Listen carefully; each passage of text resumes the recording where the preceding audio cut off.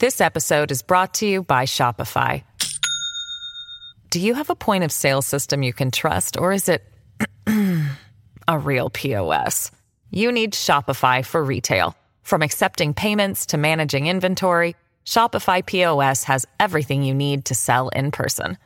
Go to shopify.com/system, all lowercase, to take your retail business to the next level today. That's shopify.com/system. Hello, everybody. This is Marshall Poe. I'm the editor of the New Books Network. NBN listeners like to read books and buy them. So we thought we'd tell you that right now, our friends at Princeton University Press are having a remarkable site-wide sale. You can get 50% off books, including ebooks and audiobooks, with the code 50, F-I-F-T-Y, at checkout until May 31. You can save some real money on Princeton University Press books. I encourage you to go there and check it out. This is Lily Goren with the New Books Network, the New Books in Political Science podcast. Today I'm joined by Jonathan Bernstein and Casey B.K. Dominguez to talk about The Making of Presidential Candidates 2020. This book was published in 2019, in the fall of 2019, by Rowman and Littlefield, and this is part of a longer series, but I think that Jonathan Bernstein will tell us a little bit more about that. Today I'd like to welcome both Jonathan and Casey to the podcast and ask them to tell us a little bit about themselves and how they came to this particular project. Hi, Casey and Jonathan. Hello. Hello.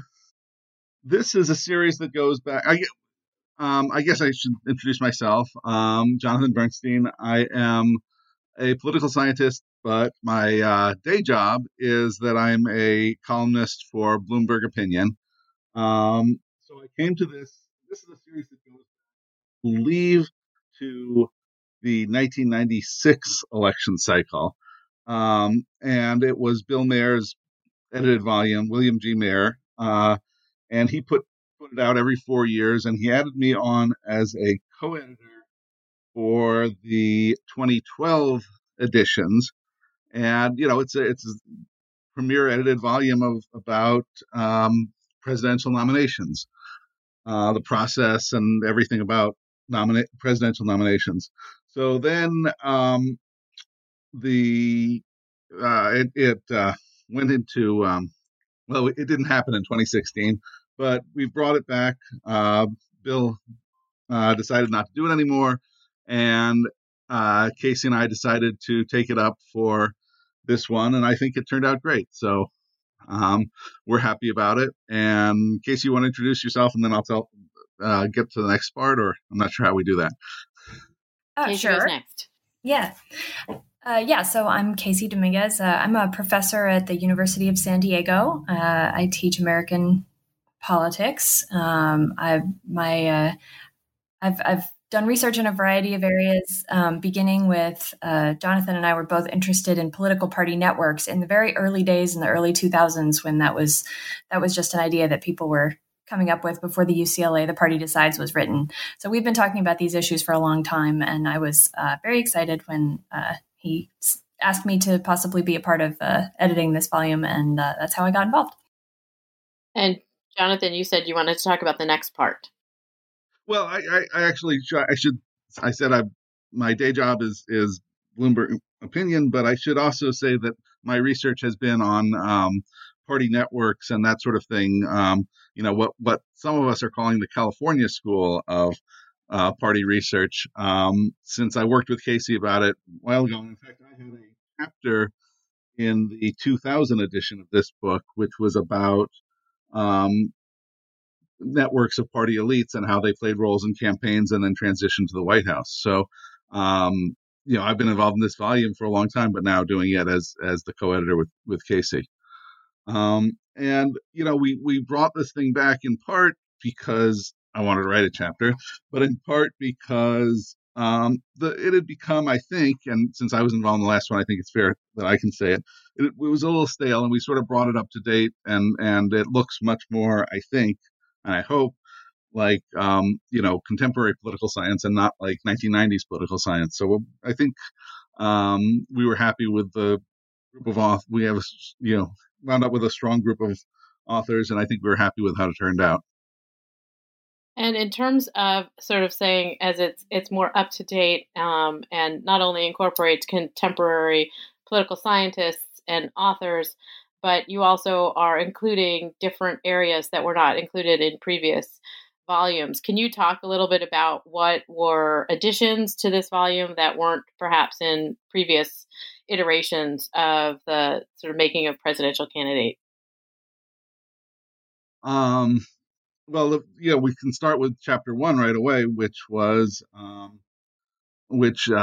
about women running for president, which had been a relevant topic for quite some time, but had not been covered, I don't think, in previous editions of the book. So we have a great chapter by Linda Beale Gorin and Mary McHugh talking about a 20 nomination contest. Are there other chapters as well that were more up to date or weren't involved in previous versions of the book? I think it was sort of more open to newer ideas. So, some of it, we have 9 chapters in the book. I think some of them are covering similar topics to what we've had in the past, but I think we were more open to sort of like the essay that Julia Azari did about whether parties are inherently conservative, which I think is a fascinating essay about the institutional incentives of parties to resist change in some ways because they are institutions themselves. And I don't think that kind of sort of conceptual thing had been in previous editions of it. So I was happy to have that in this one. Casey, I don't know if you have any further thoughts on that. Well, not as compared to previous editions. I'm not quite as familiar as the earlier editions as you are. And so with this book, the making of the presidential candidates, and with the previous iterations, obviously this is a question about understanding who becomes candidates for the White House. And so previous iterations have the same sort of thrust.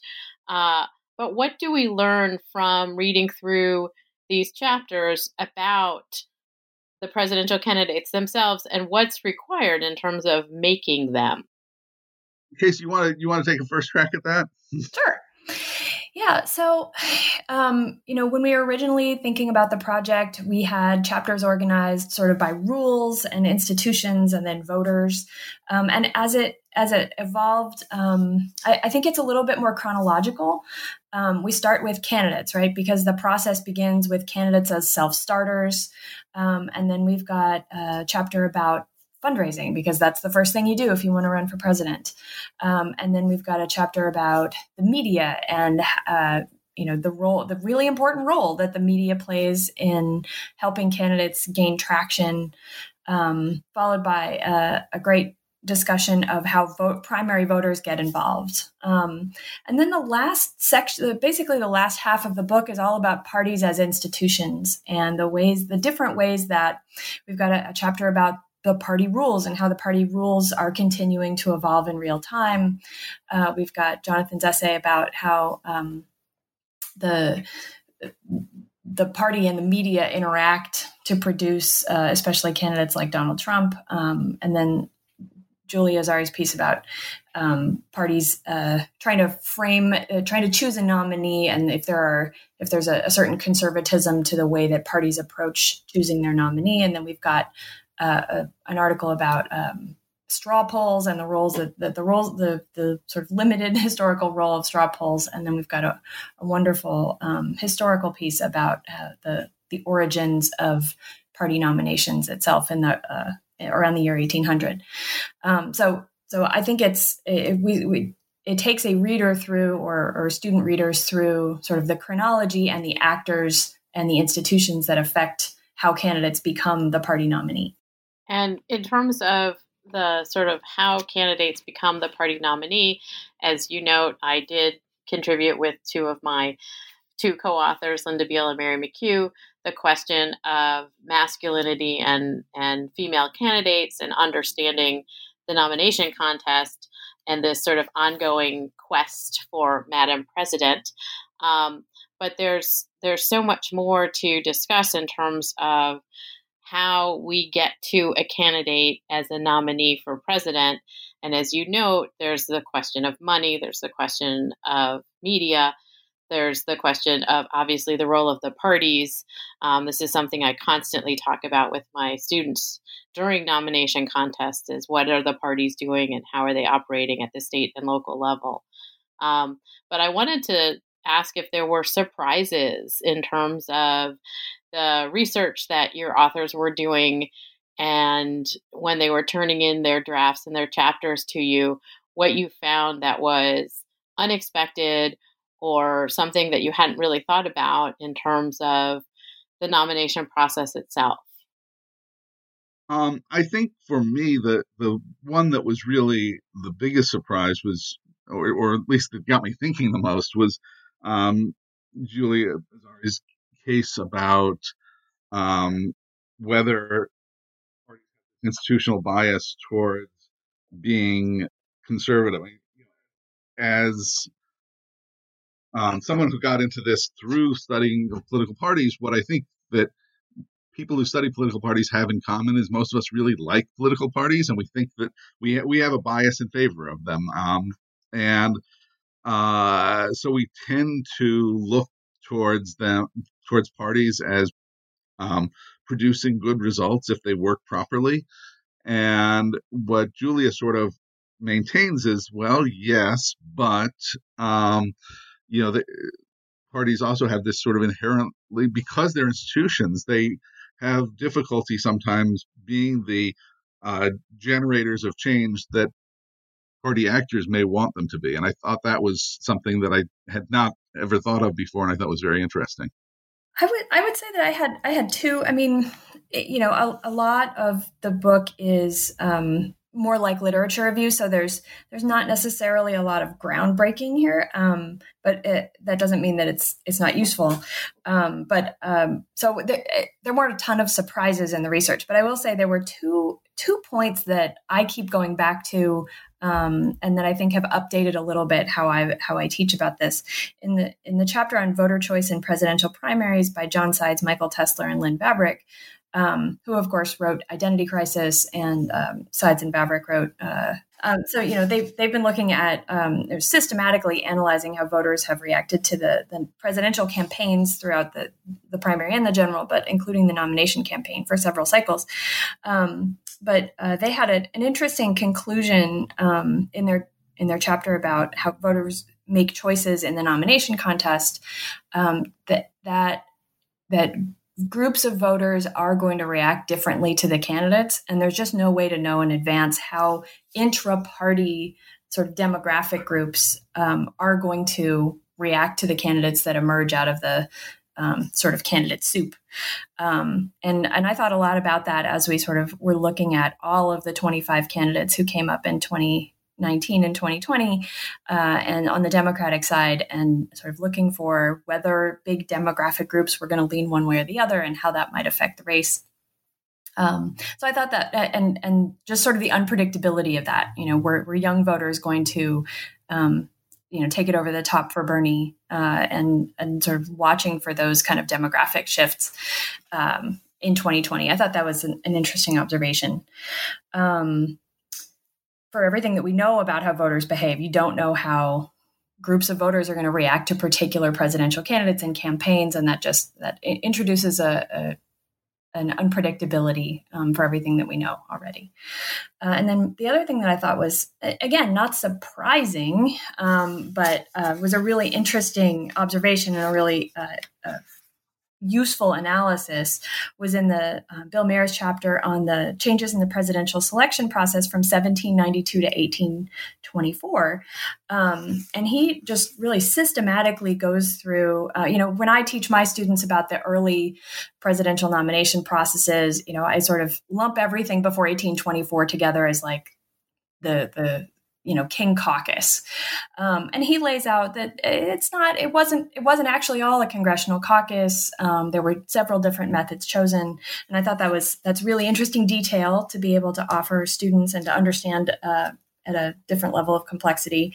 And then he does a really excellent analysis of how the Electoral College by 1824 became a rubber stamp, sort of how many states were using a system of selecting the state's electors, and this is for the general election, for the general election, not for the primaries, but for selecting the electors in accordance with the vote of the people in that state, how that general ticket system came to be adopted. And he's got a really systematic analysis of that. And I think that really helps me flesh out that story for my students. So again, there's a lot of great analysis in the book, but those were two observations that I thought were really insightful. And so I wanted to take each of you, if you don't mind, through your own contributions to the book itself. And Casey, your chapter focused specifically on money and fundraising. So could you provide, or could you talk a little bit about what you were looking for in terms of understanding the role of this within the nomination process? Sure. So, the book is aimed at undergrad people who want to understand the presidential nomination process, and honestly, that's going to come mostly in undergraduate classes. And so I wanted to sort of hook students on the question that they start being interested in, which is, why does all this cost so much money? And so there really have been a lot of changes to the way that presidential primaries have been financed certainly in the last 40 years during my lifetime, but also in the last 20 years since the public financing system collapsed. And so I want to sort of highlight that there really have been some significant changes in the amount of spending, and that partly is due to the collapse of the public financing system. But also, so I ask a couple of questions in the chapter. Why is it that campaigns have to raise so much money? And I sort of do a literature review to show that it's partly about building familiarity and name recognition. It's partly because of the front-loaded cycle. It's partly because of competition. And Steve Forbes's competition in 1996 helped to encourage George W. Bush to back out of the public financing system. And that's a really important part. That competition is a really important part of the story. You have to be afraid of a billionaire running against you. And so raise as much money as possible. And the professionalization is another part of that. And then I think the other part of the story that students are always interested in is, does money actually buy the nomination? And certainly with my students, we were closely watching, how when we were all together this semester, the Bloomberg campaign, and asking, okay, so is this a good test? Can money buy the nomination if you throw an unlimited amount of money at it? And what I talked about in the chapter is that it really doesn't. The literature doesn't seem to indicate that that's the case. That it's that the parties have a role to play, that endorsements play a role, that pre-existing name recognition plays a really important role, and polls play as reflected in polls in giving someone the nomination, and that fundraising is probably more an indicator of a candidate's strength than a determinant of the outcome, and that the money that a candidate would raise from the party network might be the best indicator. And I think we probably saw an example of that sort of party decides kind of model with the Biden nomination. So those were the topics that I talked about, and I tried to frame it in terms of questions that students would be interested in.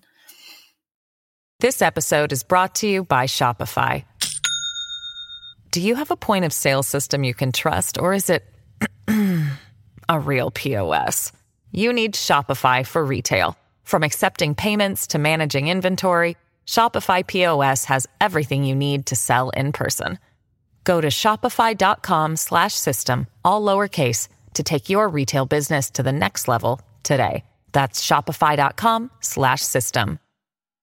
And Jonathan, you talk about the expanded party's influence, which of course also then makes us think about who's in the party, how the parties operate, and if they are coherent wholes. or not?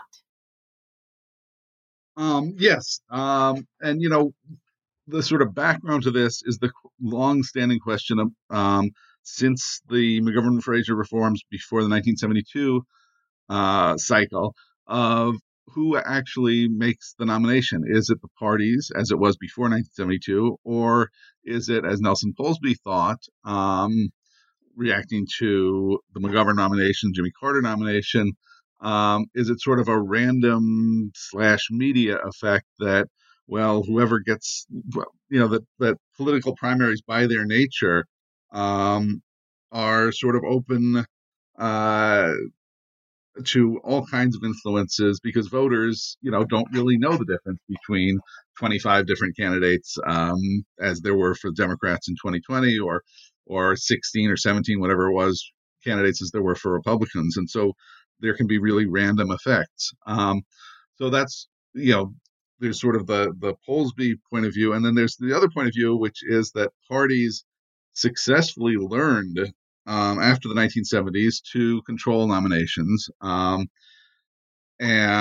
that part of the way to think about that is to think of parties not just as the formal party organizations, the RNC and the DNC and the Michigan State Party or the Cook County Democratic Party, but as a combination of formal party organizations and informal networks, which is what I call the expanded party. And so I had been saying for some time that the along with the authors of the party sides, that, and Casey and some other people, that we think that parties played a strong role in nominations, and that had looked pretty good for several cycles, and it looks good for Hillary Clinton in 2016 on the Democratic side, but it looks very, very bad for Donald Trump in 2016. So the question is, okay, what happened? Were we wrong all along, or has the system changed so that parties no longer control things? Or was Polsby right all the time, and there was a certain randomness to it? So what I looked at is, okay, so why does Trump win despite clearly not being the candidate of the party, no matter really how you define the party? So what I wound up thinking is there's sort of three elements to this. One is having to do with the Republican Party itself as it exists now, and saying that following Norm Ornstein, Tom Mann, and some others, talking about how dysfunctional the Republican Party is. So that, for example, one of the key elements of this was that right before the Iowa caucuses in 2016, Ted Cruz, senator from Texas, gets the endorsement of the organized Christian conservative movement, despite the fact that Cruz was really no better for them than another half a dozen of the other candidates. But he had the disadvantage that most of the rest of the party really hated Ted Cruz. And so, in a more functional party, the different factions would have found a way to work together. And in this case, they really didn't. So part one, functional Republican Party. Part two goes back to something that actually Nelson Polsby said at one point, in consequence of party reform, which is that stability is good for parties. Stability in rules and procedures is good for parties. Changes are bad for parties. So I looked at sort of some of the real changes to the procedure in 2016 and found two in particular that seemed important. One was the demise, the absence of the Ames straw poll, which Bill Mayer talks about in his chapter about straw polls, and the end of straw polls as a important point. And the question of whether, had there been an Ames straw poll in August of 2015, how would that have changed the process? And I think that wound up helping Trump in various different ways. Second way that I talked about was changes in media norms, in particular CNN, and then a lot of other media outlets following CNN decided to cover, had in previous years, they had followed what On Sides and Lynn Vavreck talk about as, and now I'm going to forget the words for it, That's it. Discovery of candidates, so that candidates would get discovered by the media, they'd hype them, and then they'd do scrutiny, and so and then they'd move on to the next story. So candidates would surge up in the polls, then get critical coverage, and then the media would move on to another story. What happened in 2015, 2016, and the 4 years since then is that the CNN in particular and the other media also discovered that Donald Trump was a great story, and they could make Donald Trump into a story that continued over and over and over again. And I talk in the piece about how that's somewhat similar to how CNN discovered the missing Malaysian airplane as a continuing story, that even though that it wasn't actually generating any news, they could keep it as they could make it into news just because they said it was news. And that sort of is what happened with Donald Trump in lots of sort of institutional ways. So because the norms and procedures changed, that turned out to make it more difficult for the party to come together. And then the third thing was there's just a bunch of dumb luck that, when Marco Rubio was about to surge into control, he had one of the worst debate performances of any major candidate ever. That John Kasich acted weird through the campaign and just did things like not entering primaries despite having a chance to win, but he stayed in the race anyway. And no candidate really has behaved like that, because the incentives are that you have to enter all the primaries. He was acting like sort of a 1950s candidate who could pick and choose which primaries to go into. So all of those things wind up essentially defeating the party and giving us Donald Trump. And my argument is basically, well, the parties are pretty strong, but there's a lot of contingency and incomplete control, which sort of matches the parties themselves, which are non-hierarchical and loosely structured. So it's not about the specific procedures that you can fix by procedural reforms, as it is about sort of the nature of the parties, that they're never going to be completely able to control things. And, as it turns out, that gives us Donald Trump in 2016. And so a lot of the chapters, as you talked about half the book are devoted to sort of thinking about the role of the parties in relation to the nomination in some form or fashion. So I wanted to ask a little bit about the question of straw polls, as you just mentioned, Jonathan, as well as, some of the rule changes that transpired that are in chapters 5 and 6 by Josh Putnam and William Mayer. Casey, you want to take a crack at it, or I just talked for a long time?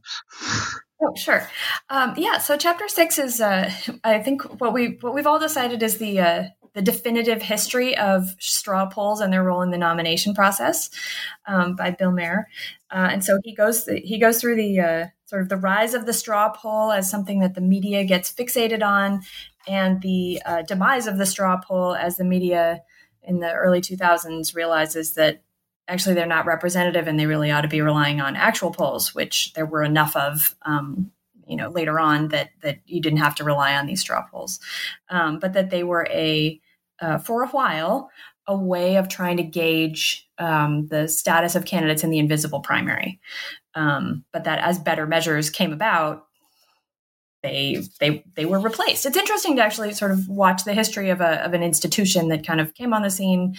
People realized it wasn't really that great of an institution, and it died. And Putnam's is about, again, sort of the nomination rules, and they sort of shift and change, as you noted, Jonathan, and as a lot of the sort of discussion keeps discussing, or a lot of the public discussion keeps going on about how people are feeling about the rule changes. And so Putnam talks about how the 2016 affected the 2020 race, and how we've talked about in the past in political science how 2012 affected the 2016 race. So the presidential nomination rules seem to come up as something that often shapes the next iteration. I was going to say, if we had decided to write an introduction, which we ultimately decided not to do, I think the fluidity and how just the amount of change in the presidential nomination process. It is this ever evolving thing, just from the beginning of the Republic all the way through today. And I think Putnam's chapter does a really great job. He gets into the nitty gritty, like stuff that he is the expert on following the all of the nitty gritty rules changes in the DNC and the RNC, and all the state primary rules. Like he is the go-to person in political science, as far as we can tell. And he lays out the minute details of the conversations. Like why is it that certain rules changes were made by the Republicans in 2012 in response to their loss in 2008, but that once he notes that once the party wins with a certain set of rules, they keep those rules, and then when they lose with a certain set of rules, then they tweak those rules. And so this year the Democrats have the tweaks that were brought about by the Bernie Sanders and Hillary Clinton campaigns, sort of negotiating after the election about how the rules would look for 2020, because they lost in 2016. But in 2016, the Democrats were dealing with, hey, the rules had, we won, Obama won in 2012, so there's no reason to change those rules. So he gets into the very fine points of how the party nomination process is always evolving. But I think that from the very first chapter about women emerging as serious contenders for the presidency, all the way to the last chapter about how King Caucus sort of came about and then left the scene in the early 1800s. Change is definitely the name of the game in the presidential nomination process. And one of the things that I think the ways that sort of this stuff goes together is when you think about, the changes in procedures with the straw polls and the rules, changes in who the candidates are, changes in how resources are raised and used.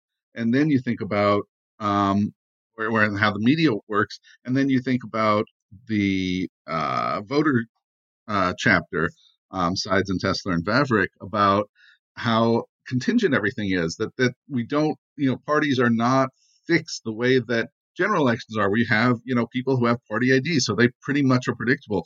There's so much unpredictable, so you can have things like, as we saw this time, relatively, it turned out that the key to Joe Biden winning the nomination probably was that he finished second in Nevada, sorry, a few points ahead of a couple other candidates, while Bernie Sanders won easily. But because Biden did that, he managed to emerge as the alternative to Bernie, and then got endorsements and did well in South Carolina. And, thinking through how that works depends a lot on all those ingredients before it, who the candidates are, what kinds of people are allowed to be candidates, and how they're allowed to be candidates, which is sort of what the first chapter of the volume is about, and how the rules are arranged, that, that we have these 4 carve-out states that come at the beginning that are on a fairly stable schedule now, as Josh Putnam talks about, et cetera, through the process. So, and then how that implicates parties in what actually happens, and how parties have to deal with all of these changes and uncertainties while parties themselves are changing and uncertain institutions. And so I guess one of my sort of remaining questions is, given what we've seen in terms of the process in 2020 and all of the uncertainty that this process kind of has embedded in it, oddly enough, it's a certain process with lots of uncertainty. What do you both anticipate may be some of the changes we'll see in 4 years' time? I think there you go back to what Josh Putnam says. The winners tend to be conservative in their changes. The losers tend to change a lot.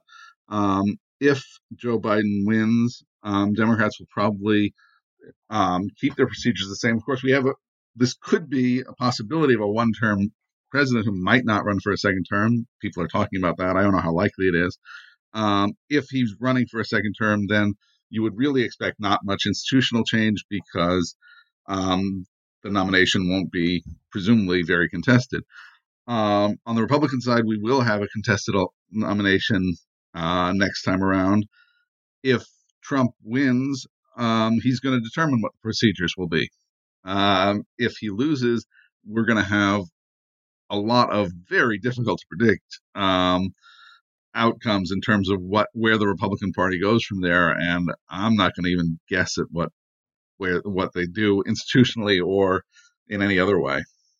Casey, anything to add?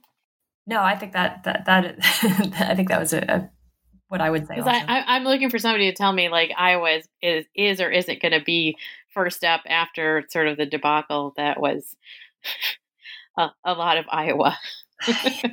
Such a good question. I think the Democrats have been moving toward more inclusion, and the caucuses are a pretty exclusive institution. So it's a tradition versus this trend toward inclusion in the Democratic Party, and I don't think we know when they're going to resolve that in favor of not having the Iowa caucuses. But the trend seems to mediate against it, I would say. Yeah, I think, if Biden wins the presidency, of course he was somebody who was, at least on the surface, not helped by Iowa this time, so he has no stake in keeping it there. He's got clobbered twice in Iowa over the years, but it turns out that moving it has a lot of costs, and it's not clear that there are definite benefits, especially in the short term. So I think it's going to turn out to be a lot harder to replace Iowa than it looked, back in February this year. What we have seen is that the procedures changed this year, and they botched actually carrying it out. So I think that we would see more successful procedures in Iowa if it was to go first the next time, and they might be on, they might get one more chance, but make sure you don't botch it again, as a guess. But it's not as easy to remove Iowa as it looks. I understand that. It just seemed an interesting evening and proceeding, and the week that followed as we moved to New Hampshire. I would just say that the lesson from Iowa is that the news media does not deal well with not receiving election returns exactly when it says on their, nightly news schedule, exactly on their timetable that they're going to get them. And that bodes poorly for this November. Never mind. Very much so, yeah. And so I wanted to ask each of you, now that you have a book on the 2020 nomination, what you are each respectively working on now. I'm writing columns. I know. I'm considering whether I want to write an essay about the Biden nomination, which I do have a few things to say about it, so I might do so. Okay. Casey? I have been working for a long time on a book manuscript that I am revising about the evolution of presidential war powers. And I am continuing to revise that manuscript. Got it. So when the manuscript is done and the book is out, will you come and speak with me about it on the New Books Network again? I would be delighted. Thank you for asking. Excellent. I assume that the Making of the Presidential Candidates 2020 is available at Rowman and Littlefield website for purchase. So today I was joined by Jonathan Bernstein and Casey Dominguez, who are the editors of The Making of the Presidential Candidates 2020. This book was published in the fall of 2019 by Rowman and Littlefield. It's available at Rowman and Littlefield's website and any place else where you purchase books. And I'd like to thank Casey and Jonathan for joining me today. Thank you for having us. Thank you.